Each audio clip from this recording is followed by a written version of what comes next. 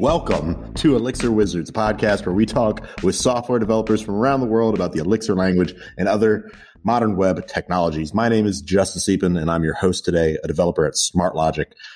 That's a Baltimore-based consulting company that has been building web and mobile applications since 2005. I'm joined by my colleague, Eric Ostrich, the fellow wizard. Eric, say hi. Hello. And our theme this season is working with Elixir. So we're talking with our guests on various aspects of working with Elixir, from performance to functional programming to hiring and training. And today we're joined by the famous, rightfully so, the famous Chris Keithley. He works at Bleacher Report and on the Elixir Outlaws podcast that you've probably heard before. He's one of our favorite guests on the show. Keithley, how are you doing today, man? I'm good. I'm great. How are y'all? We're doing so good. Now, what is Norm and how is it going? Yeah. So Norm is a project I've been working on off and on for a while. And then, recently, kind of been more in earnest.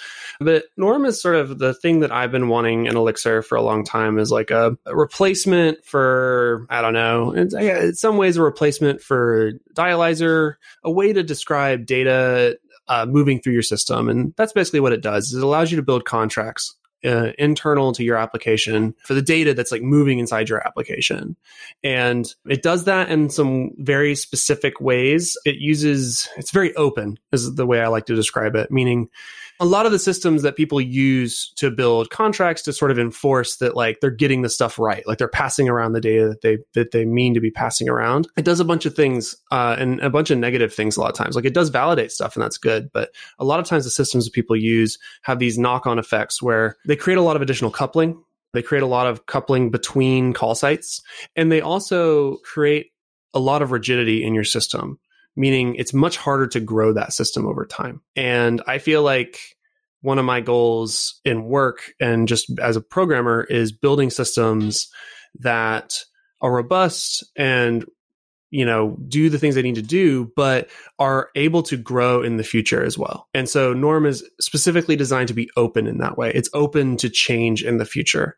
And it's specifically designed to allow you to grow a system over time, which means the trade-off being we're not going to tell you as much stuff is wrong, although we'll tell you more stuff's wrong than Dialyzer will, and much more interesting stuff than Dialyzer could, or any type system could. But, the trade-off being that it doesn't catch everything. We're going to be more permissive about certain types of things. But overall, it's going well. And this is a replacement for Dialyzer, or will they play well together? Or you can certainly use both. Yeah. I mean, if you like Dialyzer, all 5 of you out there, then keep using it. It's great. It's probably doing what you want it to do. For me, it can't replace Dialyzer because I don't use Dialyzer to begin with. So there's no replacing it. This is sort of orthogonal. And I would say, if you're looking at it from the point of view of I want a type system, I want a type algebra that I can then prove things, it's not really going to do you that. If you want compile time checks, you could build that with Norm, and Norm would allow you to do those kinds of things. I'm not interested in that, mostly because I'm not interested in proving things. That's interesting. I'm glad someone's interested in that. But for me, in the work that I do every day, that's just not what programming's about. Programming's never been about proving your initial propositions matched with your whatever. This is super not interesting to me as a thing. It doesn't help me in my job any more than this helps me in my job. And actually, this helps me say much more interesting things. And is it ready for anyone to pick up out of your GitHub and start using? Oh, yeah. Yeah. It's in a really good spot at this point. It's one of those things. I feel weird talking about it this way because it sounds like I'm shilling for it, which I am to some degree. But I have lots of open source libraries, almost none of which I'm that's a good thing. You should use that. I don't a lot of the majority of my open source projects. I feel have these big problems with them, or now, but I'm tied to it or whatever. Where Norm, I actually think I got kind of the core of it right. I think I'm actually pretty happy with where it's at, and I think if you pick it up now, there was a sort of a recently I made a somewhat substantial change to the way that schemas and the way that you define optionality around keys inside of a schema. And that, landed a little bit ago. And I think after that change, there's really no more major things that are going to ever change about it. We'll probably add new things. Specifically, we're adding syntax so that you'll be able to define something that looks like a type spec above your functions. And it'll actually automatically validate the inputs and outputs conform to the specifications that you've that you've described. So you get guard, like essentially superpowered guard clauses in and out of the function. That's coming. There's PR open for that now, but that'll be the last like sort of major feature that's added to the library. That's super cool. Yeah, we have at ElixirConf this year, you showed, at least as part of it, Norm off in that. So we'll make sure to include the link to that so you can watch the whole talk. So what was your first introduction to functional programming, since that's kind of what this theme is for this season? So my first like real intros to functional programming, I'm trying to remember the exact timeline. I was thinking about this earlier. It's either Haskell or it's Clojure, which are two very opposite ends of the spectrum. It might be Clojure. I think it's Clojure was my very, very first, like if I'm going back to it. And at the time, I completely dismissed it because I was sort of like, I don't know. I never really got on like the object-oriented train. Like I came out of C. I came out of like a very procedural set of thinking, but like I dismissed Clojure pretty quickly, largely because of the parens and partially because of the immutability and some other things and just youthful ignorance. I now realize like how big of a miss that one was, where I'm like, could have discovered Clojure like 5 years ahead of time or whatever. But yeah, so I think that was it. Did some Haskell, did a little bit of Haskell. Never really, I still use Haskell for prototyping occasionally, but never really got into it. And then Elixir. And Elixir is sort of like a functional-ish language, right? Like it's like a mongrel language of all kinds of things, mostly because Erlang's not really a functional language. It's in the traditional sort of sense of it, but I think it makes the appropriate trade-offs. It has all the value adds, like it has all the things you actually want in a functional language, which is to say like first-class functions, immutable data. That's like really it. Like if you have those things, that's all the value adds that you want. I guess I'm curious because we've been talking a lot about functional programming on the show, and I think that what people probably want to hear from you. I mean, I imagine somewhere in your brain you have like a hot take on functional programming that everybody is just dying to hear, but I don't know how to dig it out of you without just telling you explicitly. Like, give us the hot take on functional programming, Chris. Oh, so I think most people, when they talk about functional programming, they get something very like they get a distinct picture in their mind, right? And I think for most people, it's probably something in the shape of Haskell. Like I think a lot of people come into this world and they look at Haskell as this sort of like platonic ideal thing, like that is functional programming, which is to say like statically typed, immutable data, equal signs, that means assertion on functions and pattern matching. Like that's like what it is, right? And if I have a take at all, which I'm not sure that I do necessarily, but I think the majority of benefits you get from functional programming are fairly modern. And the modern things are like a decent concurrency story, first-class functions and immutable data. And immutable data and first-class functions will really are everything that you need. And that's where all the value of functional programming is. And that's a fairly modern view of functional programming. Like most functional languages in history have not had immutable data. I would say the majority of them, if they have had immutable data, all the data structures have been crap up until Clojure, and which is really the language that I think proved that you could do it wholesale, like everything is immutable and everything is ergonomic, and no other language comes close to that. And I think that's where all the value of sort of this modern, new wave of functional stuff is that's where all the value is in those data structures, and is in immutable data and is in first class functions. And, if you can layer a good concurrency story, be it actors or CSP or whatever, on top of that, you're in really, really good shape. And can you talk maybe a little bit about like relate that back to Elixir? Because I don't think, does Elixir actually do those things to the degree, I mean, certainly not to the degree that Clojure does. Can you talk a little bit about that? I think Clojure is, in many ways, like, I don't know, it's about as close as you can get to an immaculately designed language. Like, I mean, just like the core of it is really good. It's a really good design.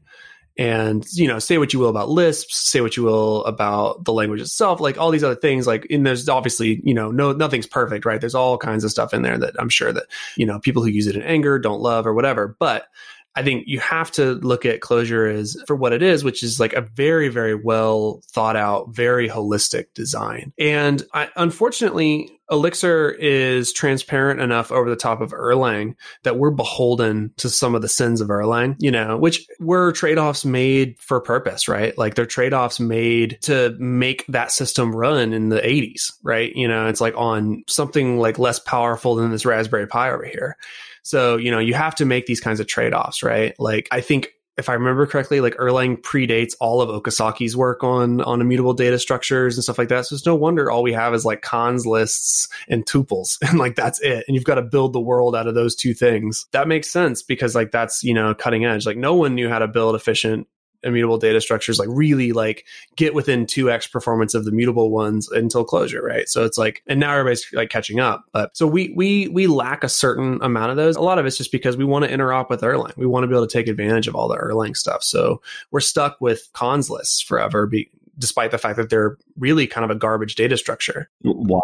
Why? Yeah. I mean, they have terrible characteristics overall, like compared to like the sort of the cutting edge right now for list shaped things, like for list shaped immutable data structures right now is what's known as a RRB tree. Doesn't matter. It's an immutable data structure tree that allows you to approximate a list as a tree. And it has great characteristics. It's like log 64 in. So you need 64 times the amount of stuff in it to like increase another step. So it's like pretty close to like constant time to go get elements anywhere in the vector or in the list. It has very, very highly efficient insert at the end, but you can build them such that they have highly efficient insert at the beginning as well. They split and concatenate very, very quickly. I think it's log n to split them and to concatenate.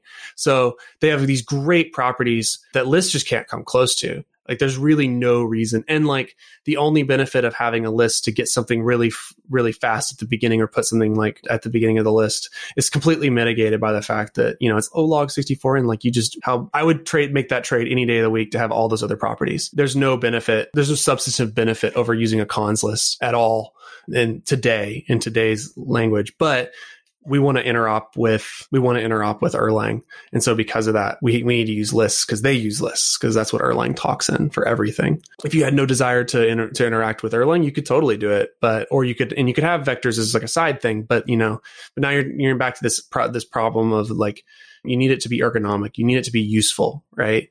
And how often do you reach for a map over a map set simply because like you can pattern match on it, right? Or like you can have all these other operations syntactically that you can't use with map sets because they're just like a struct. You can't really interact with them in the same way. And so, because of that, Elixir has to sort of make these trade-offs, right? It has to make these trade-offs because it wants to take advantage of all this other stuff, and it has to interact with the runtime. At the end of the day, the runtime creeps into the Erlang runtime itself creeps up into our user land a lot. I think that's, one of the defining characteristics of the Beam is it leaks a lot into our world. And so, we make those trade-offs, but at the same time, like those are the appropriate trade-offs to make. Like I'm not leaving Elixir, right? Because of it. It's like, those were the right trade-offs to make, but it is like, those are trade-offs that are being made. And it's important to keep those in mind. So your next library will be creating that data structure that's way faster, right? I'm working on it. It's been a slow thing just because it's the project stack is a stack, right? Stuff comes on, it goes on the top of the stack, and then you got to work your way back down again. So the vector library is coming. It keeps getting pushed lower down in the stack at the moment. What about Keithley Lang? Well, so I did write a very silly like toy language to do all the Advent of Code challenges in. It's not quite done. I'm still working on like the LLVM backend for it. But yeah, that'll, I have no desire to do that. I've seen Jose in person before, and that doesn't look like fun at all. Like having to do the nonsense that he does, like I don't want to do that. It's easier to sit over here in my armchair and critique things from here.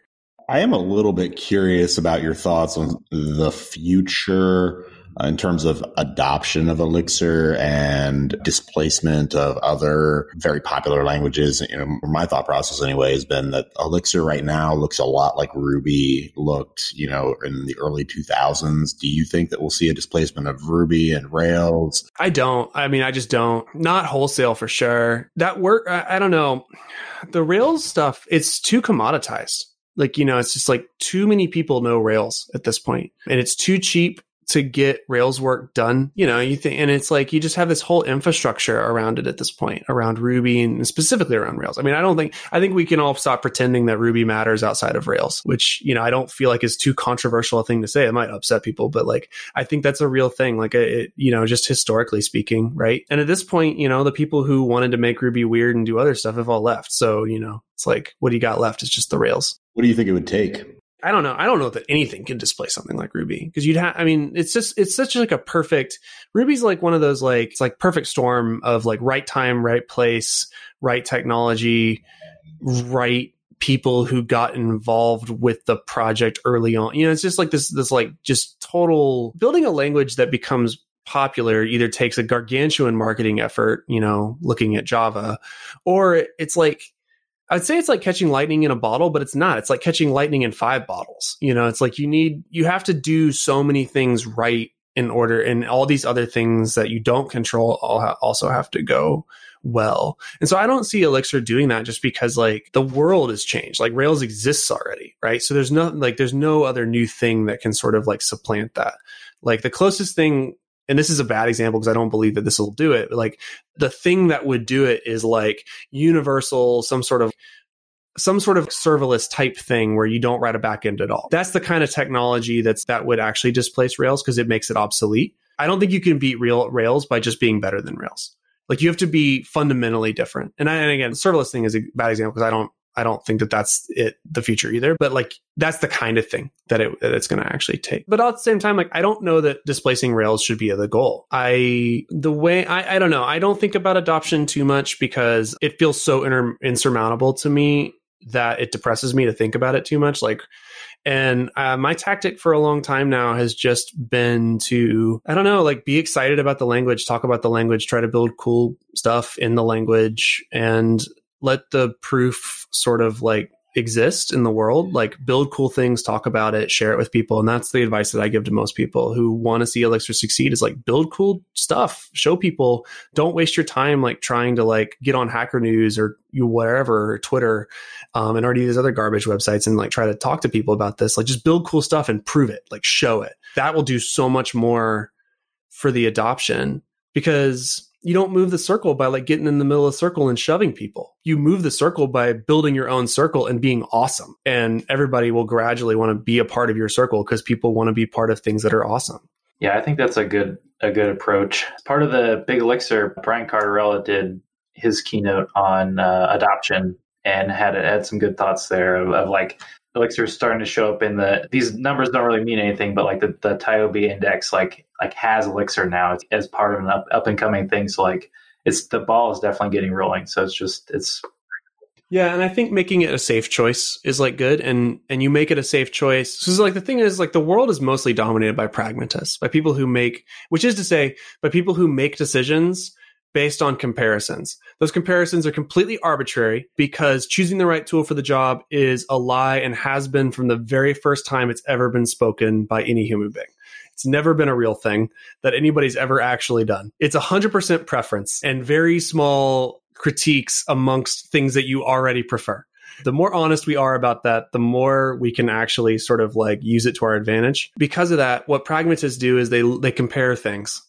And so you have to give them something to compare against. Like if there was no Discord, right? Like if there was no Bleacher Report, if there was no Mux or any of these other companies that use Elixir and have like tons and tons of traffic and all these kinds of other things, right? No one can compare apples to apples. And by apples to apples, you really mean apples to oranges, but you paint the oranges red and you call them apples so that people believe they're making a fair choice, right? Like that's how marketing works.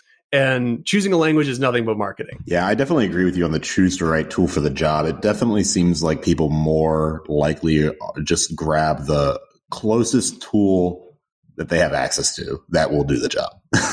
Oh yeah, absolutely. And that's fine. And actually, like, that's reasonable. Like if everyone you employ knows Go already, well then you should like probably write your thing in Go. I don't like Go. I am never going to choose to write Go given the option, but like you run your company, do it however you want to do it. If all your people know Haskell, like you're probably going to be productive. And at the end of the day, like you got to put this junk into production and then maintain it. And most software spends the majority of its life being maintained and not being written the first time. You got to pick the thing you're going to be willing to live with.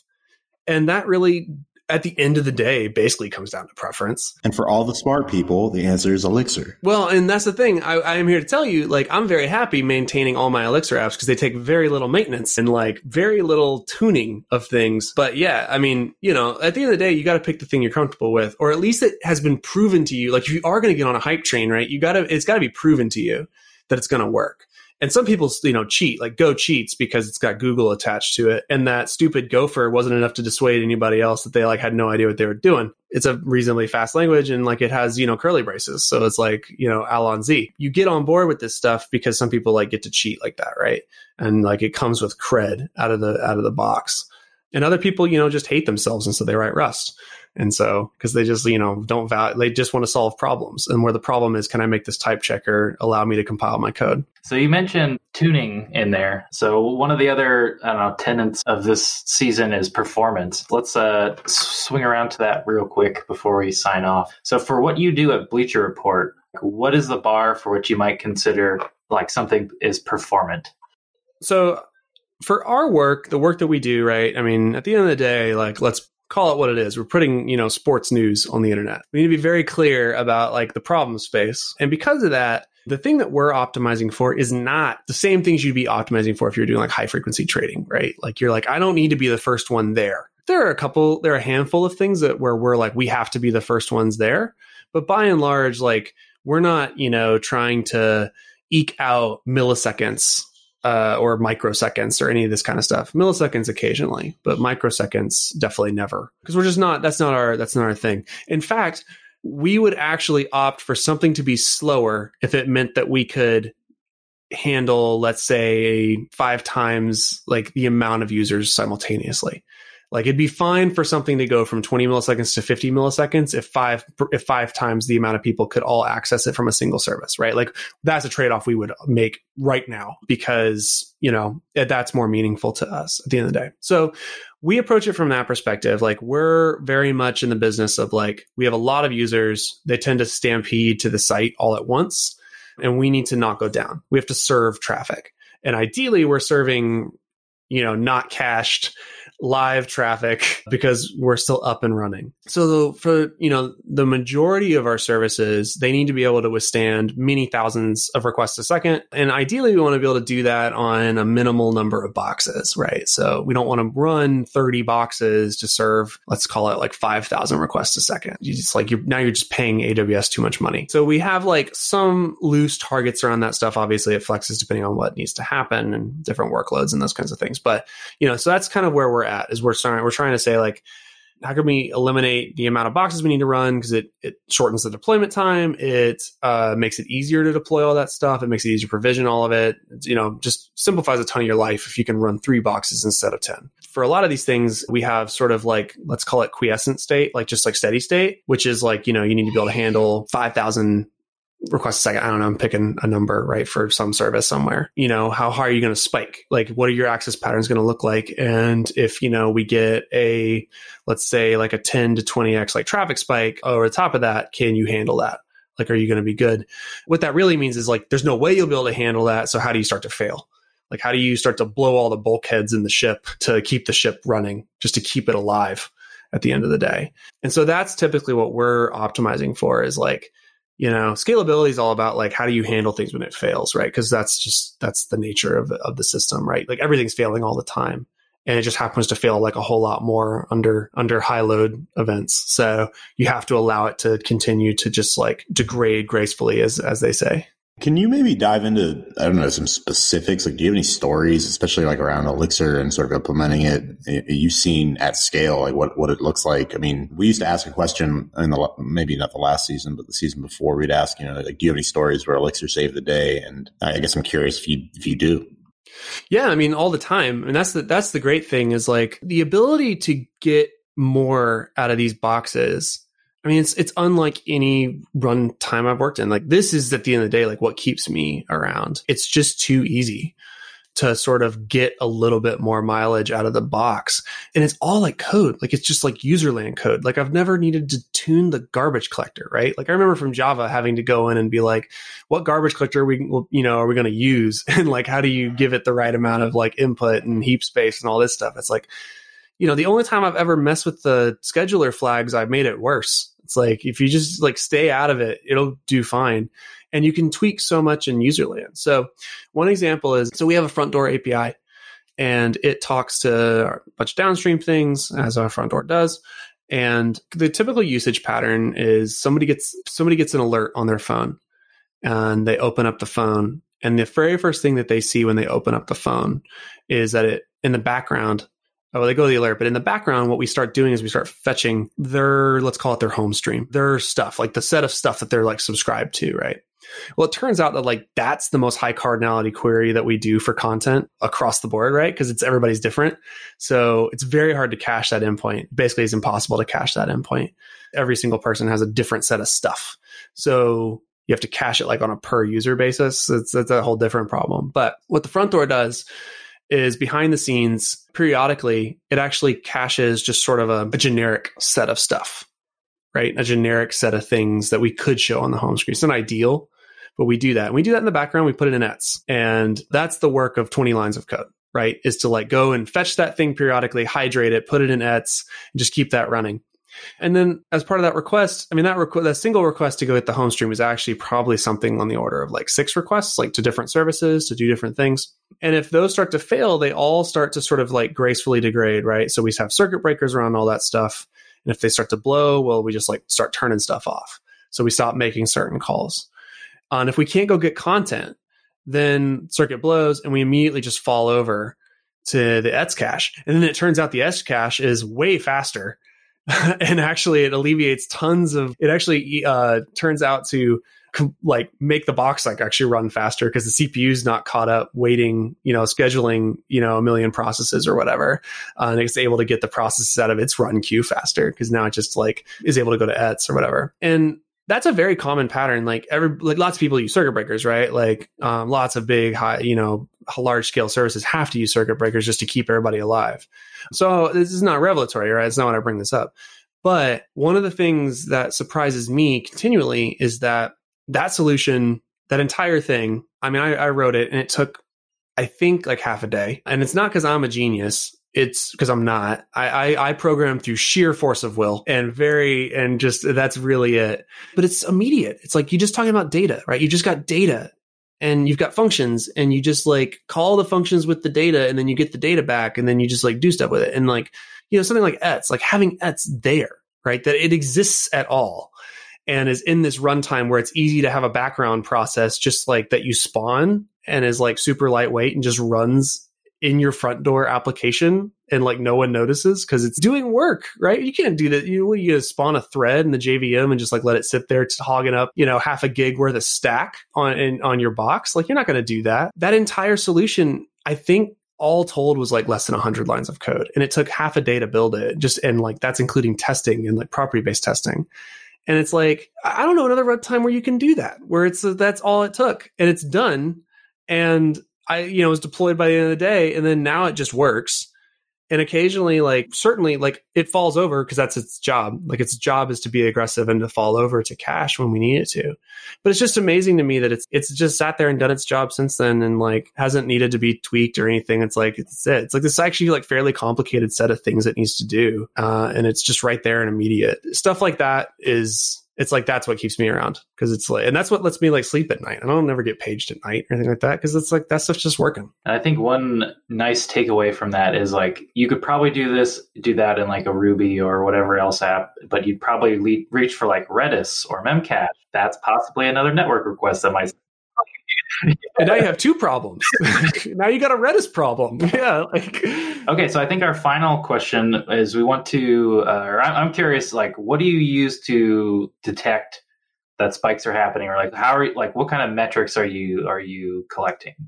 Yeah, so we use a ton of time series. People have different takes on this stuff. I live and breathe time series still. We essentially use StatsD, but only because we vendor all of our stuff through Datadog and we're required to, use their stuff.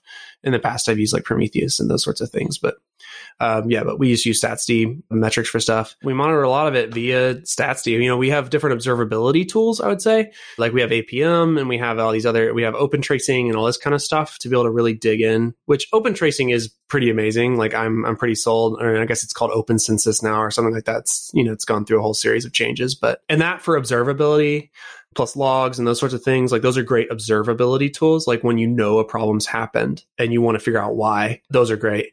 But for me, alerting and reporting is that's all the purview of just time series metrics. The important things are we monitor availability where availability is successful requests over total requests. Right. So we don't monitor based on like a time, like how many hours, quote unquote, have you been up or whatever. It's like, so that's not meaningful in aggregate. The meaningful thing is like how many successful requests have you been able to process?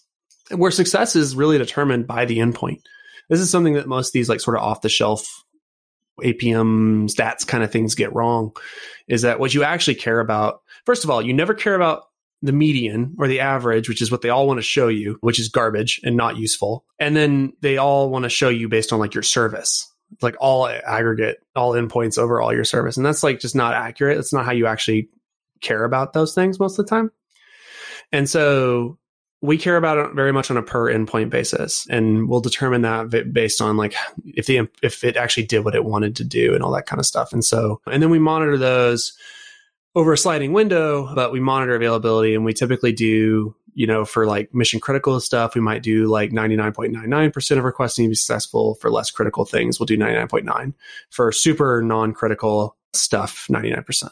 And so we start to alert if we start to dip below those things. The other real key metric is we really only care about 95th percentile latencies and above. It's not helpful for us at our scale to care at all about like what the average is doing, just because we just have too many requests a second for it to, you get weighted down too much, and all the important, interesting information is out there on the edges. So we really look at 95th and above.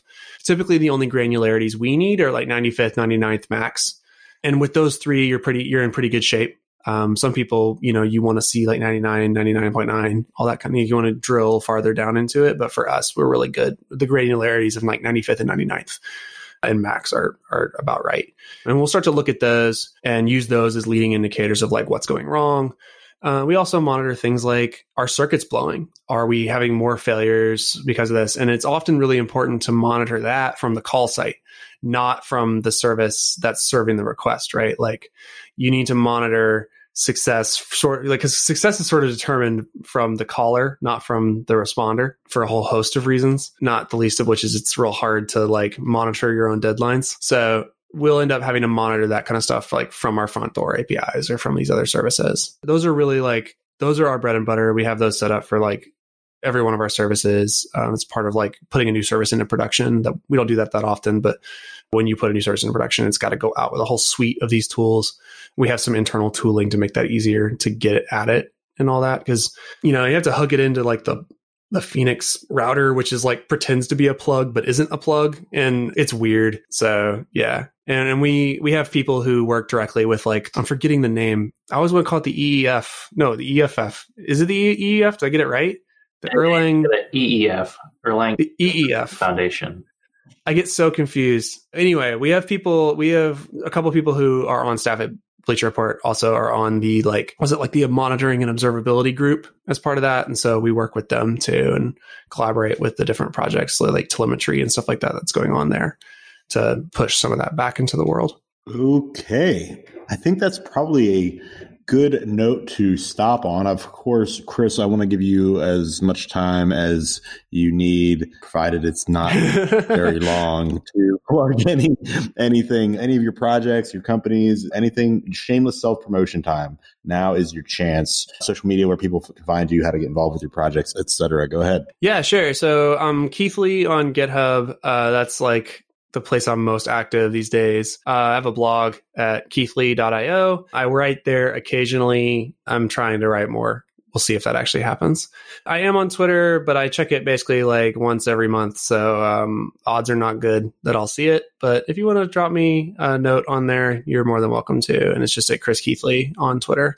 Yeah, I also, like we mentioned earlier, I'm also part of the Elixir Outlaws podcast and do that. And it comes out every so often. We talk about Elixir-y things and just like other sort of just shucking and jiving about just life stuff. So you can feel free to give a listen to that if you're in the podcast life. Yeah, that's kind of me. That's everywhere. And we're not competitive because Wizards and Cowboys have no cinematic universe overlap. Yeah, that's my favorite crossover of the century. Is Wizards and Cowboys. That was my favorite D&D alternative. Wizards and Cowboys. I think that's a Savage Worlds mod. If it's not Savage Worlds, it's super generic. GURPS. That's what I want. GURPS. Oh yeah. There you go. Well, that's like what Savage Worlds is kind of based off of, right? Oh wait, hang on. We got to do this. Is this going to be tabletop podcast now? I think Eric already runs the tabletop podcast. Yeah, and also I have no idea what you guys are talking about. This has been another episode of Elixir Wizards. Thank you so much, Chris Keithley, for joining us today. I am Justice Epen, joined by my co-host, Eric Ostrich, and we'll see you next week. Thank you all for listening.